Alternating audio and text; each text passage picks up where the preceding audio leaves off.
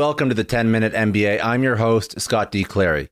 On the 10-Minute MBA, I give you tools, tactics, strategies, and insights that you can use to start, scale, grow, and 10x your business. Let's get into it. Today, you're going to hear from Kyle James, VP of Sales at Zentap. Kyle was the first sales hire and founding team member of Zentap. Now, Zentap is a SaaS product, aka white glove service, and their service automatically creates massive amounts of meaningful and impactful content marketing material while simultaneously running effective campaigns for individuals in the real estate industry. So Zentap, with the help of Kyle and the founding team, is an insane success story. Kyle scaled the business to $5 million in revenue through no tech and pure cold calling in year one. The company has grown to 50 employees, 30 of them being sales, under the leadership of Kyle in 2 years. Today, we're going to speak about some of the lessons that Kyle has learned and deployed building a sales team from the ground up. So how do you hire? Do you structure inside sales team, outside sales team, account executives, ISRs, SDRs, BDRs, all these sales terms? What did Kyle do to build out this effective sales team? And then what type of KPIs did he set for the sales team so that they were successful without any sort of bias?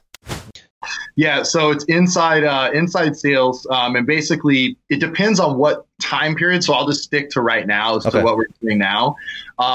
Now we're bringing on people, starting them as an SDR for a month, and then they will all, if they meet their KPIs, will transform into an AE. And the AEs are charged, it's an acquisition-based role, right? So they're charged with getting the month-to-month deal in the door. Once the credit card is on file and they've agreed to pay and, you know, the basic data and information is there, they transfer the call over to an account manager. Okay. The account manager verifies all the information on the file, will inform the client about the annual or semi-annual upsells that we have available at any given time, and then continue to kind of keep an eye on their account. And then our client success division kind of takes the ball from there and really, you know, works with the client to make sure that they're adopting the software, that everything's according to plan, and also it helps to identify clients that are starting to consider other services that we have in that we're offering at the time, or just upgrading to an annual service. I keep sort of doubling down on these like from the ground up questions because it's very cool, and like not everybody has the opportunity to speak to somebody who was part of a high growth startup success story, you know, from the very beginning. So I'm going to keep asking these questions because I think it's very cool. I just understand like your thought process as you sort of built out this team, because you've seen success. That's why, really. So when you've mapped out these KPIs, you know, you have KPIs developed for all these different departments. How have you mapped out the KPIs so that you see success across all your organization? And you've had the opportunity to do it from the ground up. So maybe speak to sort of how you've developed those. Yeah. So I think a lot of it was seeing what was feasible and practical. You know, out of the gate, remember when we first started at the back house, it was very experimental, right? And kind of learning, you know, what the KPIs could even be.